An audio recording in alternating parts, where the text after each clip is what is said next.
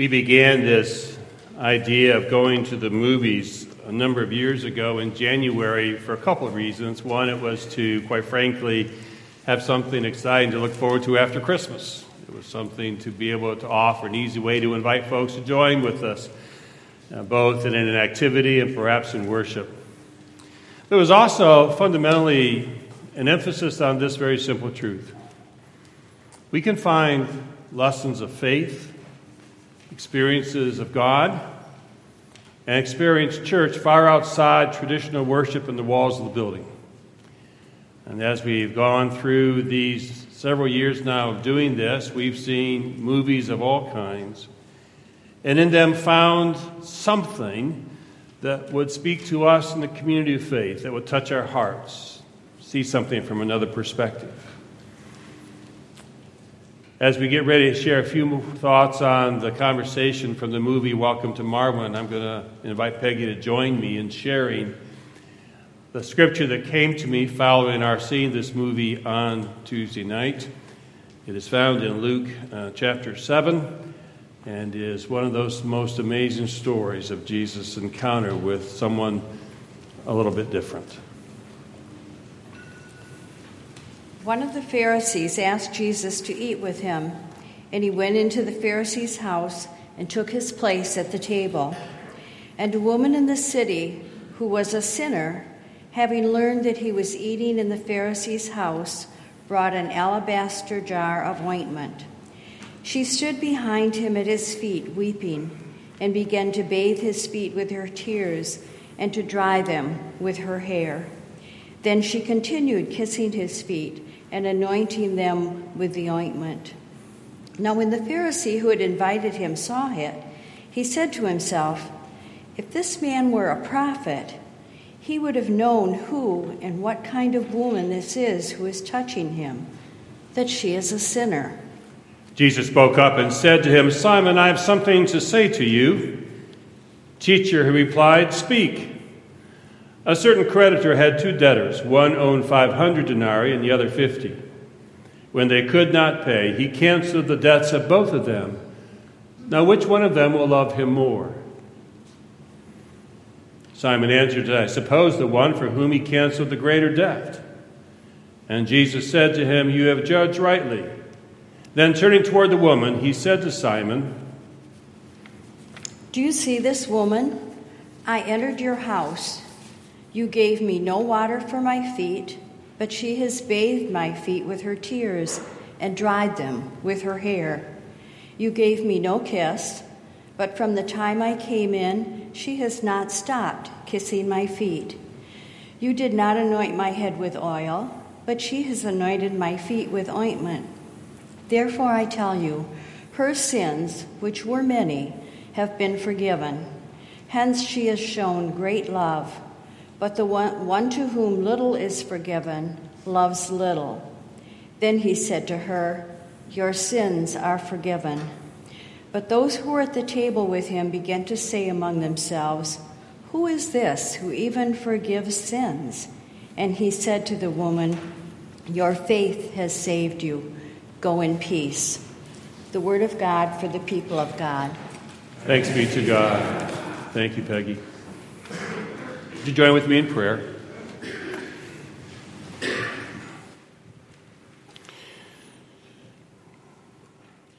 We ask, Lord, for your kingdom, the one that you've invited us into, the one you invited us to be a part of, the one you've invited us to help build in this world.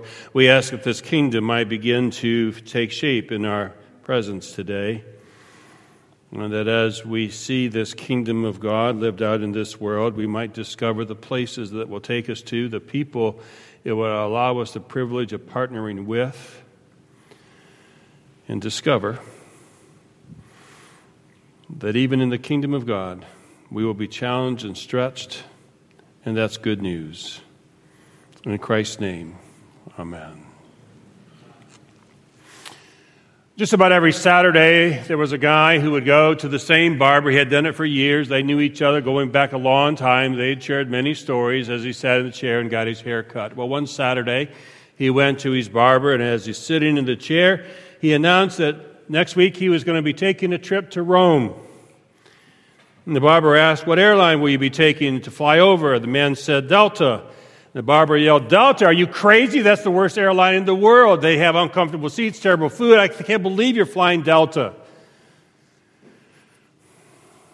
"Where are you going to stay when you're in Rome?" "I'm going to stay at the Grand Hotel." You're not at the Grand Hotel. You're in Rome. You're staying in that flea-bitten trap. They have bed bugs. I was there once. The mattress is hard. Yeah, I hate it there.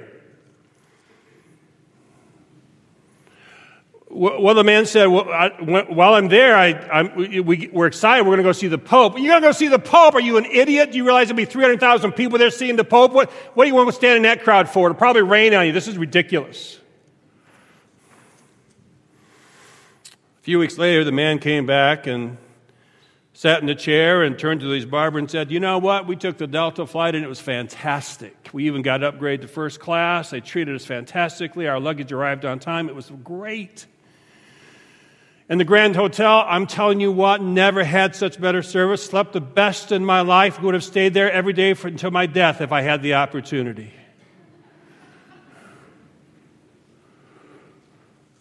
Did you get to see the Pope? Let me tell you, we got to see the Pope. This close. I was this close to the Pope. He was standing right there, and he looked up at me, and he spoke to me. Well, what did he say? He said, "Where'd you get such a lousy haircut?"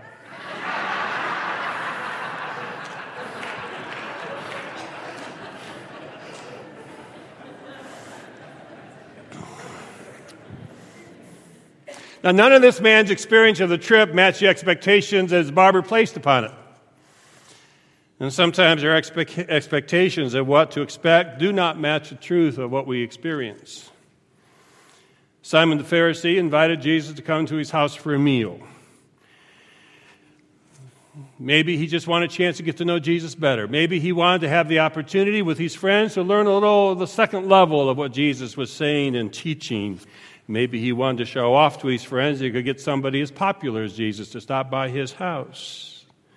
We're not really sure why he asked, but obviously it was a big deal for him to have Jesus come to his house and to share in this meal and to have the dialogue. It was something you couldn't tell he was really looking forward to. Whatever expectations he went into the evening with, though, they did not match what occurred. Because while they sat there at meal, uninvited, a woman came into the room. She was a city woman. That's what they called her. She was a sinner. We don't know her name, but we know what she was called. And she entered into the room uninvited. Her very presence was offensive to Simon the Pharisee because she was uninvited. She crashed his party because she was a woman, and quite frankly, women weren't allowed at the table in that day, at that time. She was a sinner. Fill in the blank for what that means. She was breaking all manner of cultural and religious law. And even more than that, the way she was when she came into the room, her physicality offended him. Her touchy, her feely, her kissing of Jesus. But maybe what offended him the most was the way in which Jesus accepted her. He didn't push her away. He didn't condemn her. He didn't ask for help with her. He allowed this woman to continue to show him what seemed to be inappropriate affection. It was all completely foreign to what the man wanted the evening to be like. It's not recorded in Scripture saying anything. But have you ever been with somebody who said volumes without saying a word? Everyone in the room knew that Simon the Pharisee was disgusted. It wasn't lost on Jesus either. And so he turned to Simon, told him a story. You just heard it read to you. Two debtors of different levels of indebtedness are forgiven their debt. Who do you think's more grateful? Well, the one who had the larger debt, wiped off the books. That's the answer. It's the correct answer that Simon gives when asked by Jesus. And then he turns to this woman. Her actions that were so offensive that others wanted her just to leave. But what Jesus saw in her was not inappropriate action. What Jesus saw in her was gratitude. What Jesus saw in her was what he calls great love. I don't know what she was forgiven for. Of course, everyone's going to say, well, she was a sinner. Well, get in line. I don't know what their previous relationship was. We can guess at that. The fact is that Jesus saw this woman acting in such a bizarre way, but it was not her bizarre behavior that caught his attention or kept it there. It was Jesus' ability to go at a deeper level and see in this woman something beyond her actions. It was the reason for them. This woman has shown me great love. And if you have somebody in the world who's willing to show you great love, is it not a gift worth treasuring? Maybe she was a bit inappropriate. Maybe she was odd. Maybe she broke cultural tradition. Maybe she was that person they all said she was, put her in the box, use words to put her in a box. You know how to use words to put people in a box? She's a city girl. She's a sinner. What other words have you heard her use to make sure you classified people without even knowing their name? We don't know her name because no one thought it was important enough to know her name. Just her classifications. Except for Jesus. His acceptance of her, his acceptance of her love, his acceptance of her even in the midst of her inappropriateness was so radically different than everyone else. Because while everybody else used words to box her in, Jesus saw her as someone who was forgiven, who was loving, who was worthy and acceptable. Now, how could one person be seen so differently by people who are in the same room on the same night? How could some see her with all these categories of judgment and another one see her as one who is showing great love? It is simply this. It's because Jesus saw her with a heart of grace and love, and Jesus was willing to understand that she had a story deeper than the words used to describe her. And Jesus always seemed to see people that way. It was perhaps the most radical thing about Jesus and probably the thing that got him in the most trouble.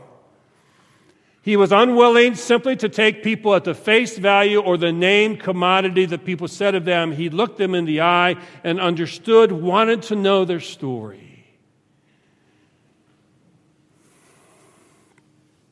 This past week, I went with many of you to go see the movie Welcome to Marwen.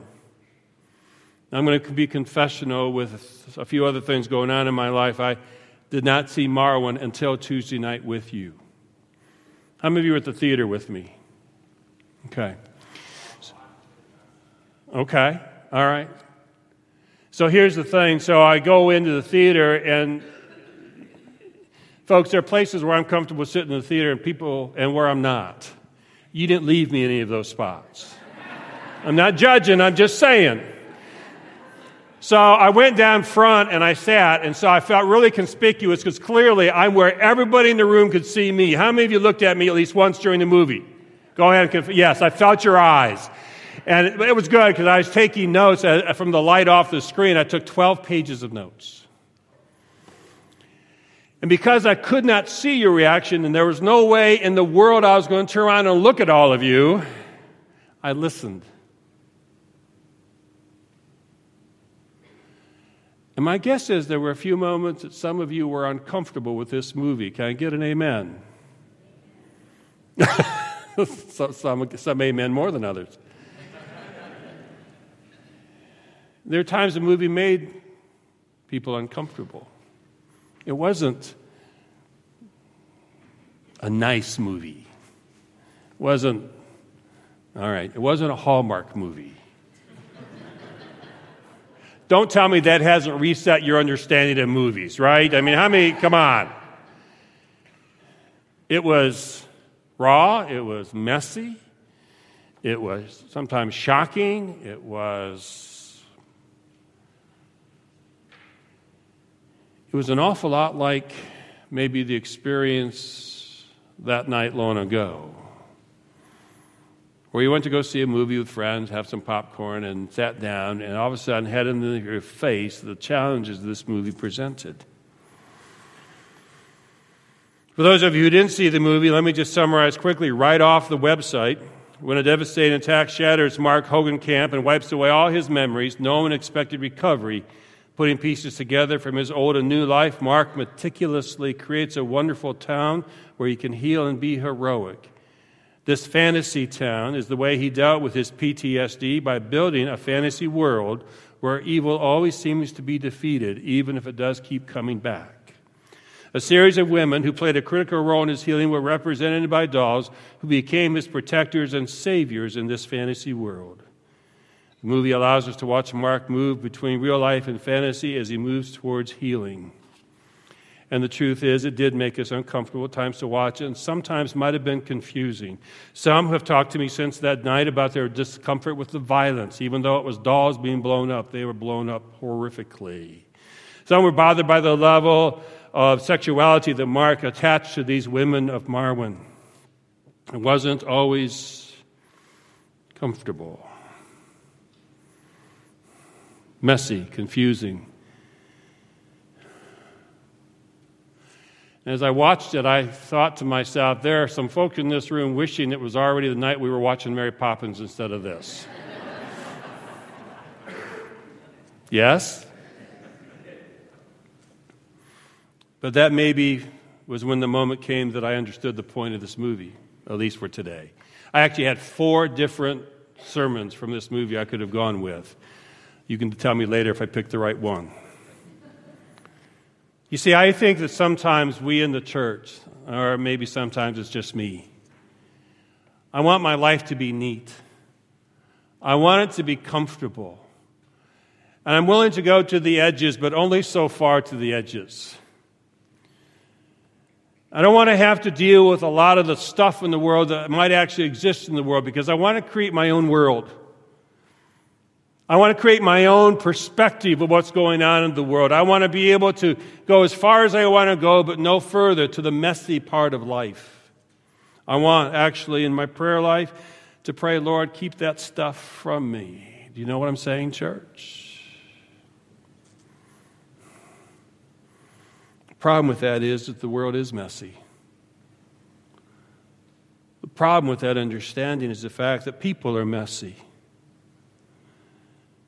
And we can choose to be like Simon the Pharisee who wants to just have a nice meal, where everything's fine and we have a great conversation and we go home and we don't have to have anything bother us or push us to a new understanding. I think Simon the Pharisee reflects an awful lot of what I've experienced of church in my life. The problem with that is that you keep saying to women and men who are messy, you're not welcome here. Or at least could you get cleaned up a little bit before you come in?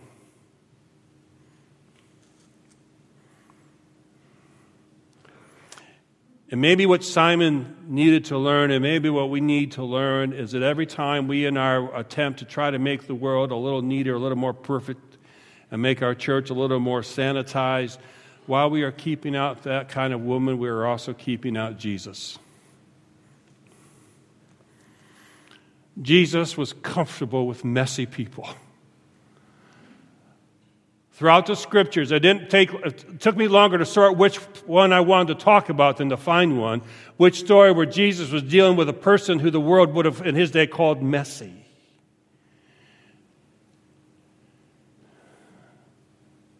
And the reason he was comfortable with them is because he never looked at their idiosyncrasies. He looked at their heart. He looked at their story. He wanted to know who they were.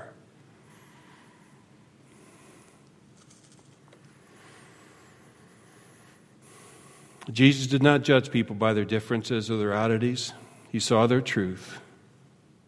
In fact, that's probably the good news, right? Because the idea is, in the story, of course, of the Scripture, that it's the woman who's the odd one. But the reality is, in the kingdom of God, it's Simon the Pharisee. And in the story, the one who needs to be forgiven most, We oftentimes take that story and think, oh, yeah, well, even Jesus is recognizing this woman was a far greater sinner than Simon the Pharisee. I'm here to tell you, what about this? What if the one who should have been more grateful is Simon the Pharisee? Because Jesus was willing to accept him too. We look at the movie and we find it really easy to judge and condemn those who beat Mark in the hate crime. Clearly, they're the evil ones. But I'm here to tell you, every time someone snickers at an odd one, or makes a joke, or uses words to define and describe others rather than knowing their story and knowing their name and caring about them, we are co-participants with those who raise their feet and stomp people in the ground.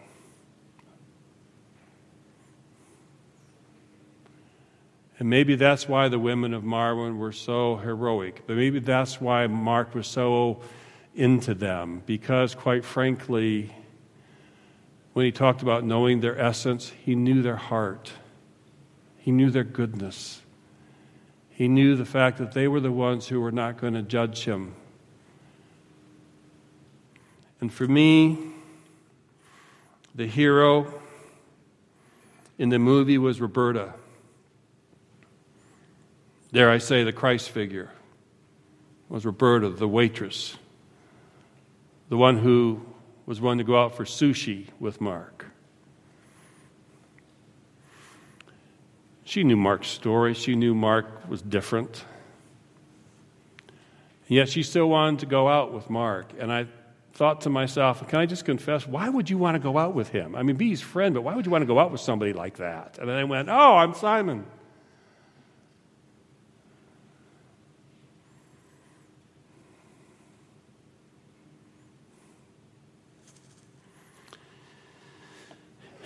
We live in a messy world.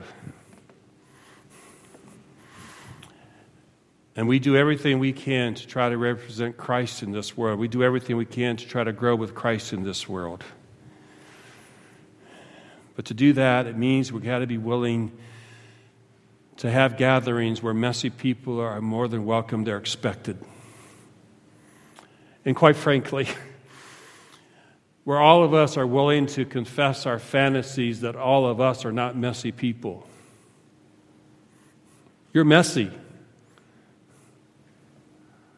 I'm messy. Can we just confess that? And whatever fantasies we're living to try to make sure we don't have to get too real about that with too many people, can we just give them up?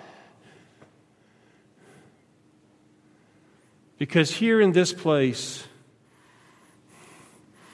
the real behavior that is acceptable is the behavior that allows us to show great love, unconditional love to everyone. Everything else falls short.